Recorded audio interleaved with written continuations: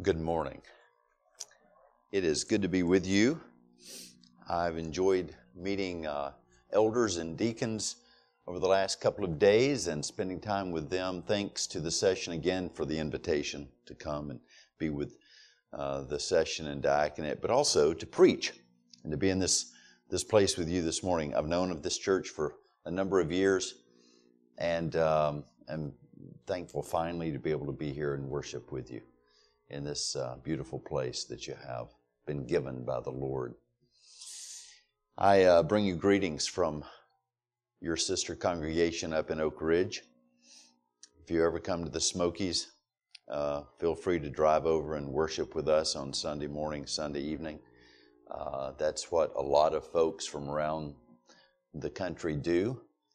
We get to meet a lot of fine folks as they visit our mountains, and they search the internet or their pastor says, yeah, here, you're going there, you should go to this church. And that's always gratifying, you know, when people come and say, well, my pastor said that I should worship with you all while we're here. And so we're glad to have people come. So please do. You will be a blessing to us if you do. I want to read God's Word. If you will turn in your Bibles to Hebrews chapter 10. As I was had prepared to come and spend time with the elders and deacons, then as I was thinking about the sermons for the day, I sent an email to your pastor and just said, you got anything that you want me to say that you don't feel like you can? No, I didn't say that. I said, since we're talking the weekend with elders and deacons, maybe something on the communion of saints, something, and he said, sure, yes. So here we are. We're going to look at the communion of saints this morning, and tonight we're going to look at one of the most beautiful stories in the Bible in 2 Samuel chapter 9, and we're going to see how full and wonderful the gospel is right there in the Old Testament. We do not believe that you have to wait till Matthew to learn of the gospel of the Lord Jesus Christ.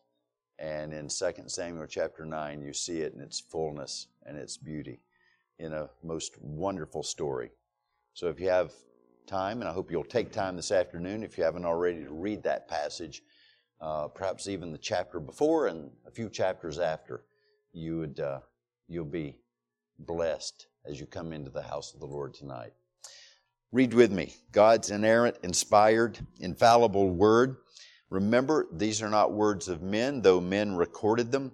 Men placed them here for us, but God is the one who gave them. He spoke through holy men of old, and these words are trustworthy.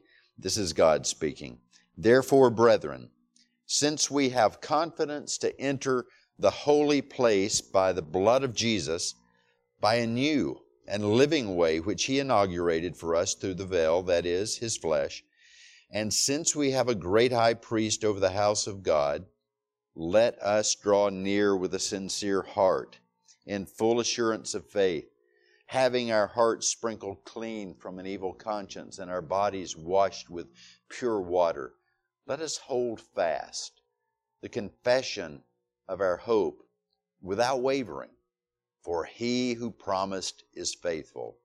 And let us consider how to stimulate one another to love and good deeds, not forsaking our own assembling together, as is the habit of some, but encouraging one another, and all the more as you see the day drawing near.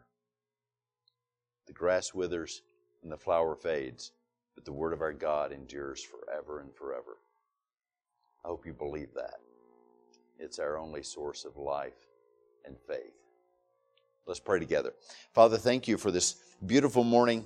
Thank you for the opportunity to worship you this morning in song and prayer, in our confessions, and now in the reading, hearing, and preaching of your word. We pray that you would indeed grant us a marvelous blessing, that we would leave this place more like Christ, that we would leave this place loving your church better. We'd love this place loving one another better. And we ask this all in the matchless name of Jesus Christ. Amen. I don't think I have to tell you that we live in an impersonal age. We live in a culture, in a society, in a world in general. It's not just here, it's around the world that's impersonal. We live in a very individualized world as well. But the impersonal nature of it is easy, isn't it? It's easy to detect. It's easy to see. We have friends. Some of you have thousands of friends. I was told the other day that one prominent minister in the PCA had over 20,000 friends. And he meets with them in the privacy of his own laptop. People eat out at home via DoorDash.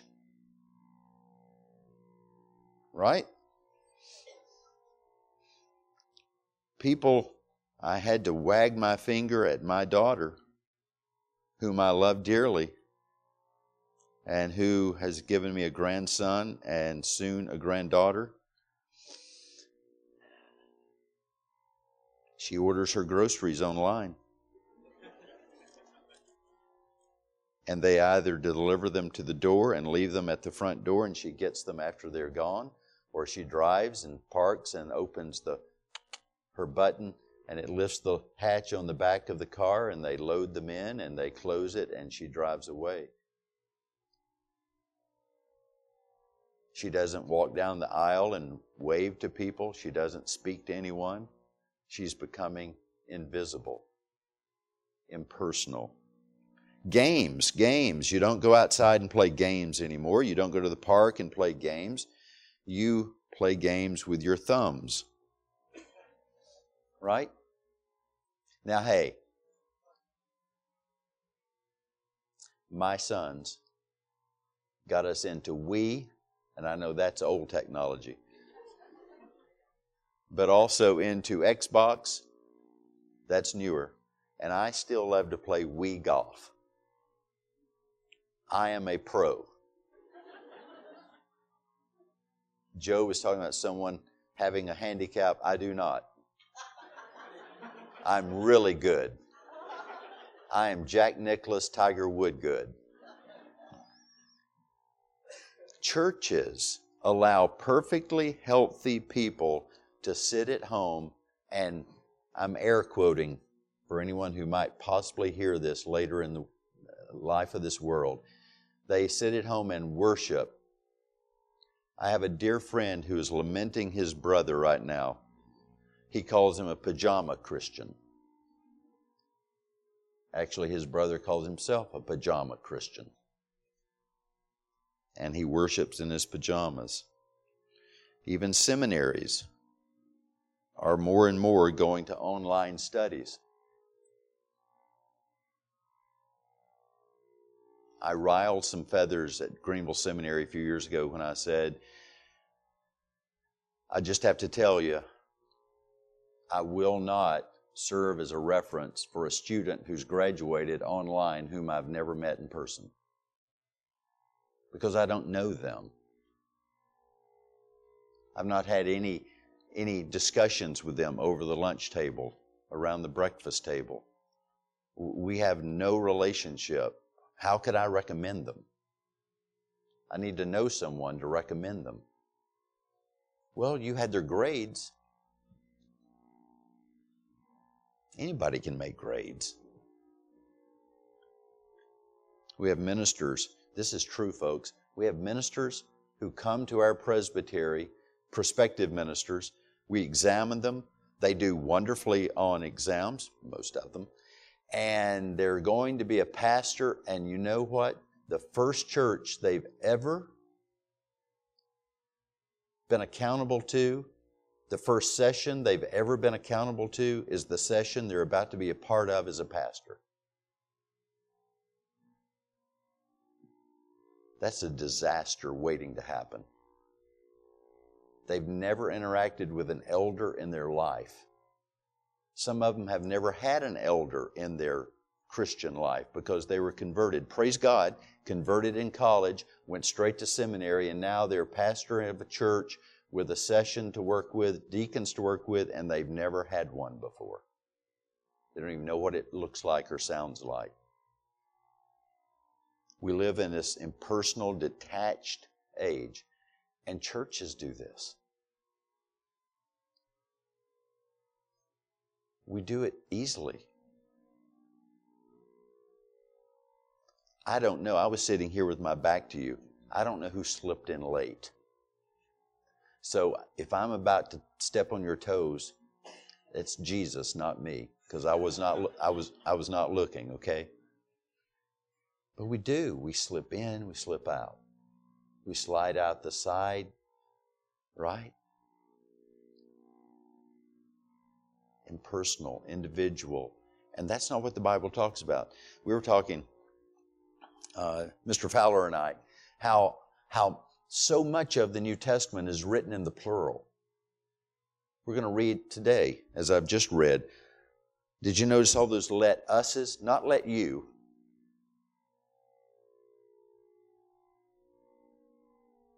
But let us. In a bit, when we come to the Lord's table, perhaps, I don't know what He has planned, but He may be reading from that classic passage in 1 Corinthians where Paul is instructing the church concerning the Lord's Supper. And that first paragraph that we read so often is addressed to when, as often as y'all take this cup, as often as you all eat this bread. He's talking to all of us. Then he turns our attention and says, now each of you examine yourself that you fit in right with all of us and that you fit in right with the good Lord. There is that personal appeal, but we're part of, I'm wearing a Scottish tartan this morning. This is Clan Cameron. I wear it in honor of Thomas Chalmers, the great Scottish theologian, pastor, revolutionizer of the church in the 19th century. The Scots have clans. And that's a really good word for Christians to use.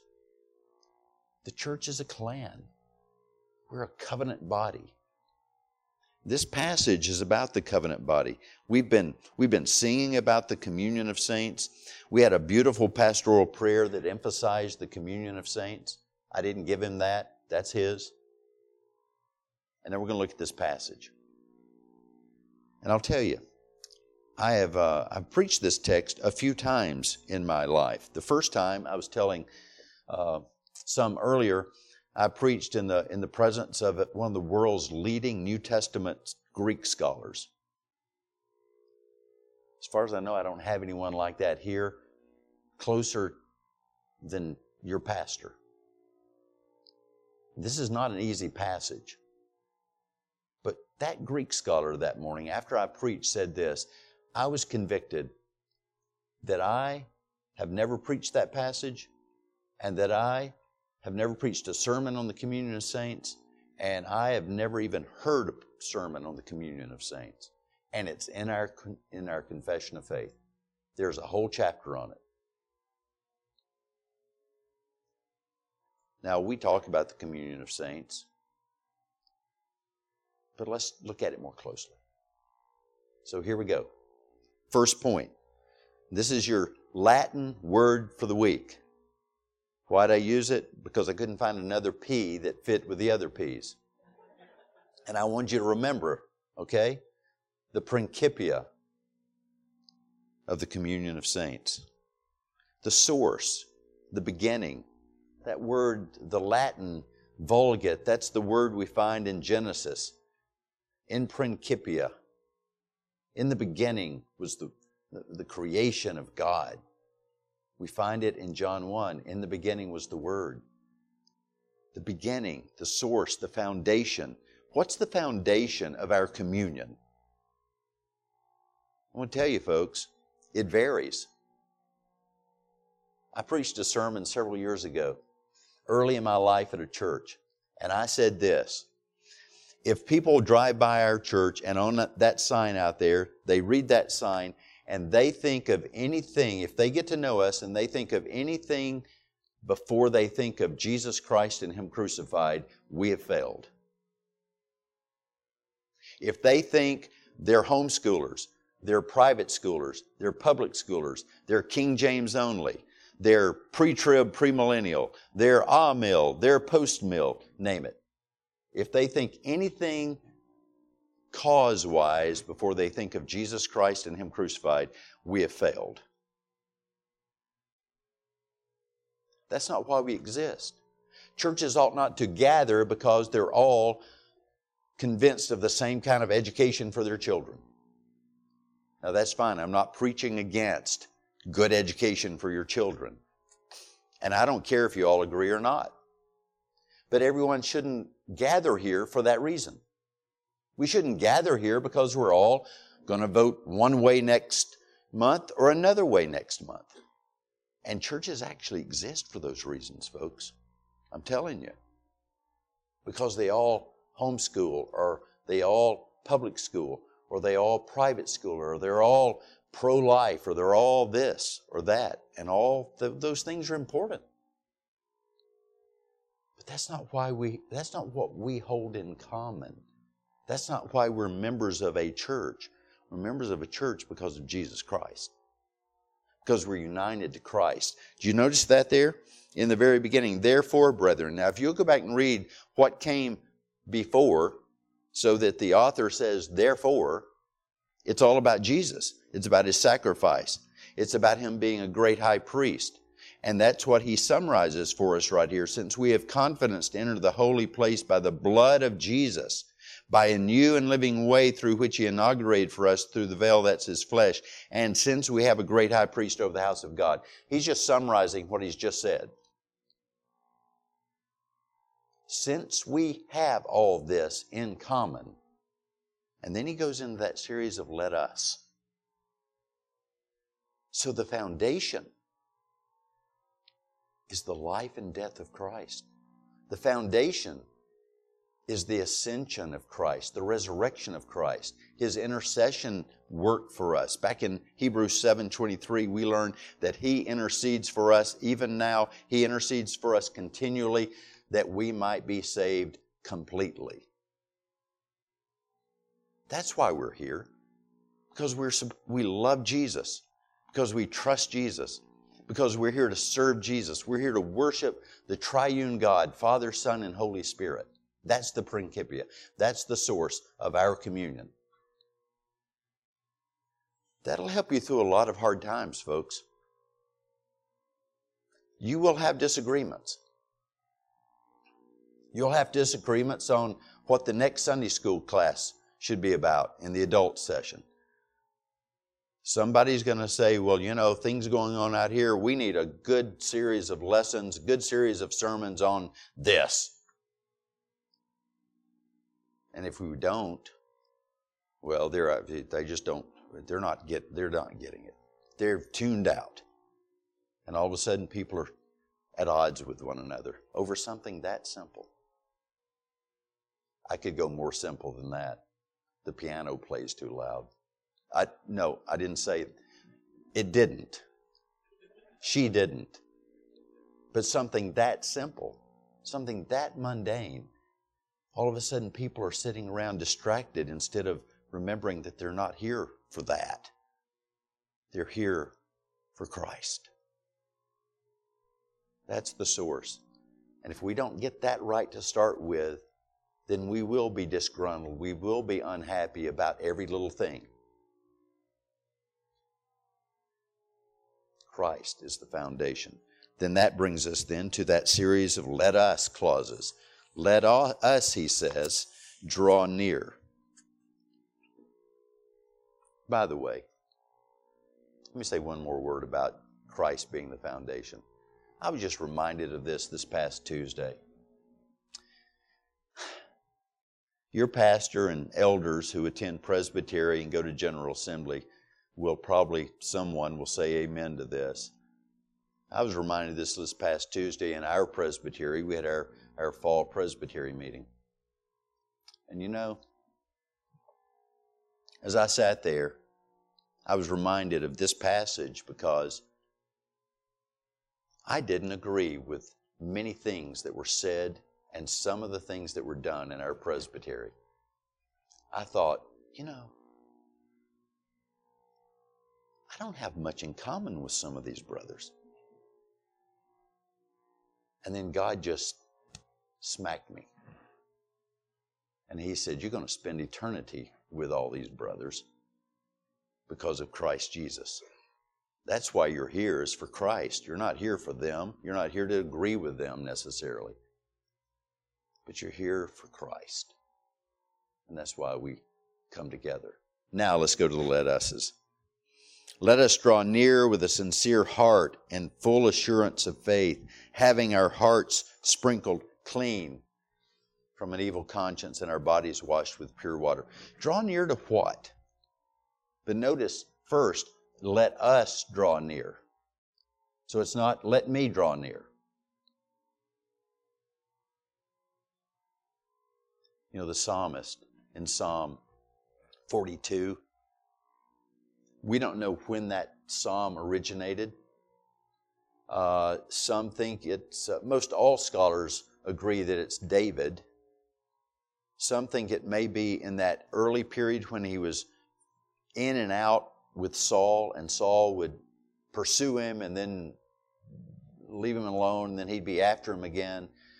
Others, and I tend to this position, that it was during the Absalom rebellion that you can read about this afternoon in 2 Samuel chapter 10 and following, when he's running from his son for his own life. And in Psalm 42, he says, my heart pants like the deer pants for water, so my soul pants to be with you. And he says, how I long to go up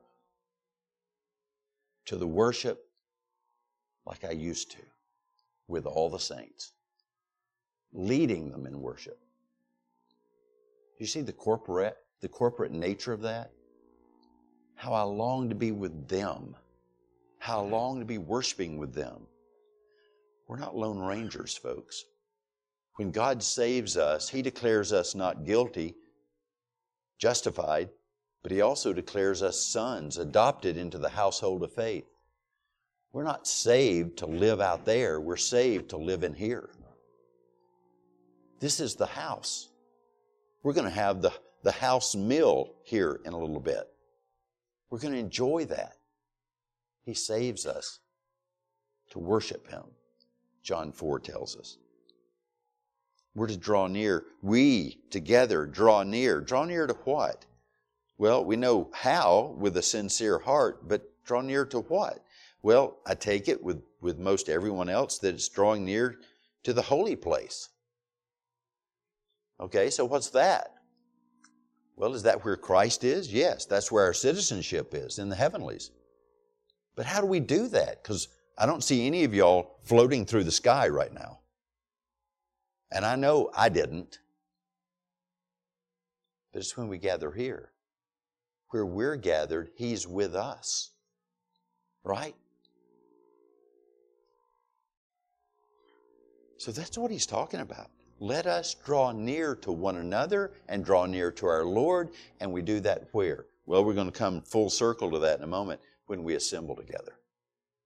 But we'll say more about that when we get to it. So we're to draw near. That's what propels us. That's what is driving us, is this near command here. Let us draw near to this holy place. And by the way, you can read between the lines here. Let us draw near with a sincere heart, in full assurance of faith, having our hearts sprinkled clean from an evil conscience and our bodies washed with pure water. The Spirit of the living God does that for us. We don't do that ourselves. The propelling force, the agent in this, is the Holy Spirit. So on those Sunday mornings, you wake up. I tell people this sometimes. I see them missing one Sunday. I'm chatting with them perhaps the next week, or I call, and they say, I just didn't quite feel up to it Sunday morning. And I've been known to say things like this, neither did I. I bet you if you ask your pastor, you're here every Sunday except when you're on vacation. Do you never feel bad? I bet you he'd say, oh yeah. But you know what? The Spirit of the living God picks me up. And the Spirit of the living God reminds me of who I am and whose I am and where I want to be, and here I am. And I've never preached feeling badly when I didn't go home feeling better. I've never worshiped feeling badly when I didn't go home feeling better. There's a divine law there at work that when God brings His people together, He sends them out. We're going to do this in a little bit. Pastor is going to raise his hands and he's going to dispense the benediction, the blessing, the good words upon you. How can you go out of this place feeling poorer than you did when you came? After you've sang with the saints, after you've prayed with the saints, after you've heard the preaching of the word to the saints, and you've received the communion of the saints and communion with the saints. That's what propels us. That's what drives us. It's the Spirit of the living God and the command of God and the divine presence of God, the holy presence of God in the holy place. But notice next, there's the professing nature of the communion of saints. That's the second, let us. Let us draw near, and then in verse 23, let us hold fast the confession of our hope without wavering. That's one of the beauties of Reformed confessionalism, Presbyterian confessionalism, is that we have a common doctrine. I often say this to folks in covenant. When we sing these grand old hymns, and many in our Trinity hymnal date back to the Reformation, and several date back earlier than the Reformation, into the medieval period, even some into the early church period. It's remarkable. We have songs that we sing that were written by John of Damascus, by Anselm. When we confess our faith together, do you know that saints from all ages back to the apostles could walk in this place this morning and feel at home? Can you imagine the reformers coming in, hearing the Heidelberg, and saying, that was in our liturgy. Singing the hymns, singing the psalms, hearing the preached word, and hearing the same confessions of faith. One of the things the reformers did is they brought back into the public liturgy the grand old confessions, the creeds of the church, the Apostles' Creed, the Nicene Creed, the Athanasian Creed. And then we have add on all the Reformed creeds and catechisms that we still use. And of course our own Westminster Confession and catechisms. Let us hold fast the confession of our hope. Isn't it interesting? He doubles down on this, doesn't he? Let us hold fast without wavering. This is supposed to be something that's in our hearts, dear to our hearts, burning in our hearts, what we believe. Folks, it's a sad world out there. I don't know if you've seen, perhaps your pastor has referenced the most recent 2022 State of Theology that Ligonier Ministries and Lifeway Research has just pulled together and published. People on the street believe as much as the average evangelical believe. What? That means they don't believe anything. Churches are filled with people who say they believe in Jesus and then they can't tell you which one. I go to Peru regularly. I was in there in March. I'll be there in December. There's a city named Jesus, Jesus. One of my favorite church names, First Presbyterian Church of Jesus.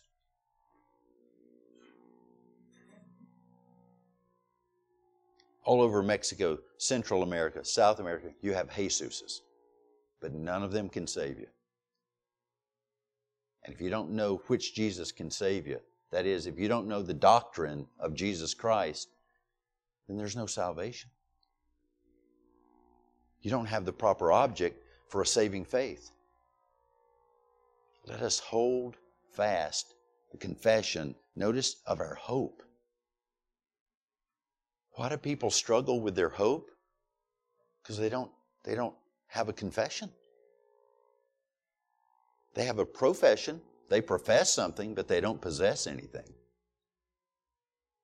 So they don't have anything they can say. They can't tell anybody what they believe because they don't know what they believe. And we're being exhorted here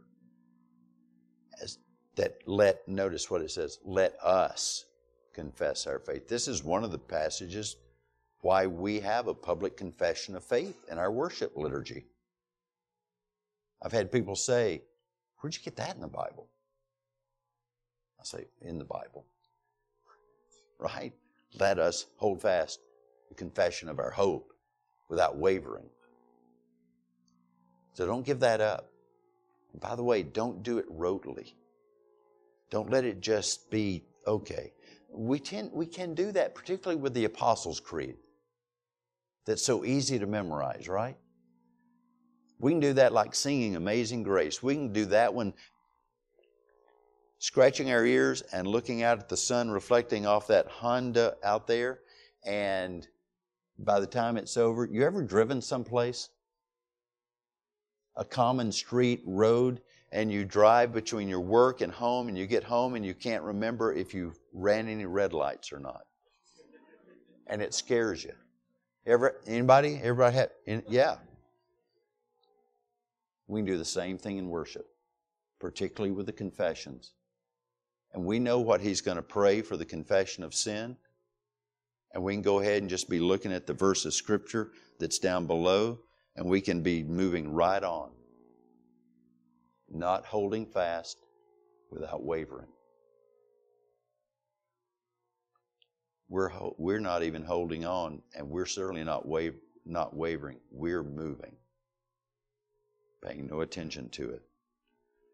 How is it possible that in an age that's opposed to doctrine, especially the Christian faith, how is that possible?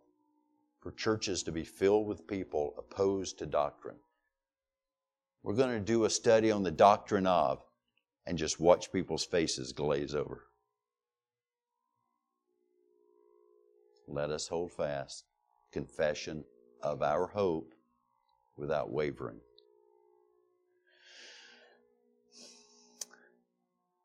And here's why we're supposed to do it. Did you notice the 4? For he who promised is faithful. We're not doing it just because he said to. Although that's good enough reason. But we're doing it because he's faithful. Why do I stand and declare I believe in one God, Father Almighty? Because he's faithful. Why do I declare that his only Son is the Lord who was crucified, buried, and dead? Because he's faithful. And I believe in the Holy Spirit and the Holy Catholic Church. Why? Because he's faithful. If he were not faithful, I'd have no reason to believe those things, and certainly no good reason to say those things. But because he's faithful, we stand and we say it. So the next time you declare your faith, give it a little gusto. You know? He's faithful. That should matter. Next, let us consider how to stimulate. That's the next P. The provocative relation within the communion of saints. Let us consider how to stimulate one another. Again, an us. Consider how to stimulate one another. Listen, folks. If you're not around one another, if you don't spend time with one another, if you're just slipping in and out from one another, there's no way you'd know how to consider, how to think, how to ponder, how to encourage, how to stimulate, how to stir up. I think the ESV says stir up. You have to know somebody to know how to stir them up, right? You have to know something about them. We talked about this with the elders and deacons for the past couple of days. The importance of knowing one another, being with one another. We have to spend time with one another if we're going to incite them. By the way, notice it doesn't say, let us consider how to guilt people into doing things. We like to do that one, don't we? If that were a verse, that'd be one of our favorite verses. Let us consider how to guilt people. We don't even have to consider. We know how to do that. Let us consider how to stimulate. This is all positive, and we're stimulating them to love and good deeds. There's so many good deeds to do in the context of the church for one another. How about all those encourage one another, love one another, serve one another passages? Let us do this. And then he continues this thought with a negative. Did you notice? Let us consider how to stimulate one another to love and good deeds, not forsaking our own assembling together. Apparently, this was already a problem. That's why I don't feel any better about people forsaking the assembling together. But I know I'm in good company, because it's been going on a long time. People have been slouching. They've been lazy. They've been disinterested. They've just not been keeping their vows to support the worship and the work of the church to the best of their abilities. They've not been assembling together faithfully. Do you notice what he says? It's the habit of some. That's a bad habit, folks. He says to don't do that. Rather, encourage one another. So we're supposed to be a symbol. That's the whole point. This is the way we'll know how to love one another and how to encourage one another and how to stir one another up. Right? You got to be together to stir. I mean, you know, Carol made some wonderful chili. Just for me. Not for the chili cook-off thing that I learned about.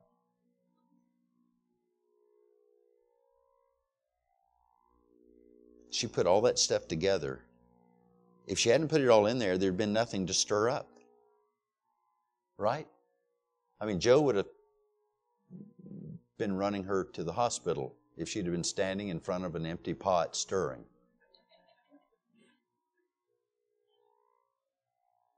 We have to be here to be stirred up, to be stimulated. So we have to be assembled. Now, let me just say quickly, we can only confess our common sins if we're together. We can only confess a common faith if we're together. We can only, you know what Paul says in Colossians 3 and Ephesians 5 about singing psalms, hymns, and spiritual songs? You remember what he says? Speaking to one another as we sing to one another. You say, but I'm singing to the Lord. I know, you're more pious than I am. I'm singing to the Lord. Yeah, we're singing to the Lord, but we're not only singing vertically, we're singing horizontally. The same thing's going to happen here in a moment. We're going to eat and we're going to drink. And I sometimes tell the folks at Covenant, while you're holding that cup, waiting for all the saints to have it so that we can drink together, as you lift it to your lips, toast one another. You know, this is about us having a common faith and a common Savior with common worship, and we're celebrating that. Yeah, we receive individual benefits, but we're also corporately blessing one another. Because you know what? Somebody's going to look across and say, look at there. We're going to have 3 of our covenant children coming to communion for the first time when I return. They've just been interviewed by the elders, gave beautiful testimonies of their faith. They're living in the Lord. You can see it already. And I'm going to have them come down, and I'm going to ask them their vows before the Lord's Supper, and then they're going to sit right there on the front, and I'm going to get to see them with their parents as they take the bread and drink the cup the first time. And everybody's going to be thinking, that's what it's about. We're a family. This is the family meal. We're a communion of saints. Well, that's just skimming the surface. But wouldn't it be wonderful if we recaptured the communion in the way the early church did? Let me read you something here. This is what historian Luke tells us in Acts chapter 2, verses 44 through 46. And all who believed were together. Now, this is not talking about corporate worship here. Luke tells us about that up the paragraph a bit. And then he shifts and he says, and all who believed were together and had all things in common. And day by day, breaking bread in their homes, they received food with gladness and generous hearts. See, it's just not about us assembling here, but it's supposed to spill over into our daily lives. We should be praying for one another daily. We should be keeping in touch with one another to be sure we're okay daily. We should be encouraging one another. Those texts, those phone calls, calling those who are missing to come back to the assemblage, promoting the communion of saints. Let's love one another. Let's encourage one another. Let's correct one another. Let's care for one another. Let's all look to Christ together. Let's all proclaim our faith together. Let's all profess our sins together. And let's provoke one another to love and good works. That's the communion that God desires. Don't you love the family? I know everybody doesn't have a wonderful family, and they may dread Thanksgivings. But it's wonderful when you live in a family where you look forward to the meals and you look forward to those times together. How much more so the church of the living God, who has peace because they have the Prince of Peace. Father, thank you for this time. We ask your wonderful blessings on this wonderful passage of Scripture in Jesus' name. Amen.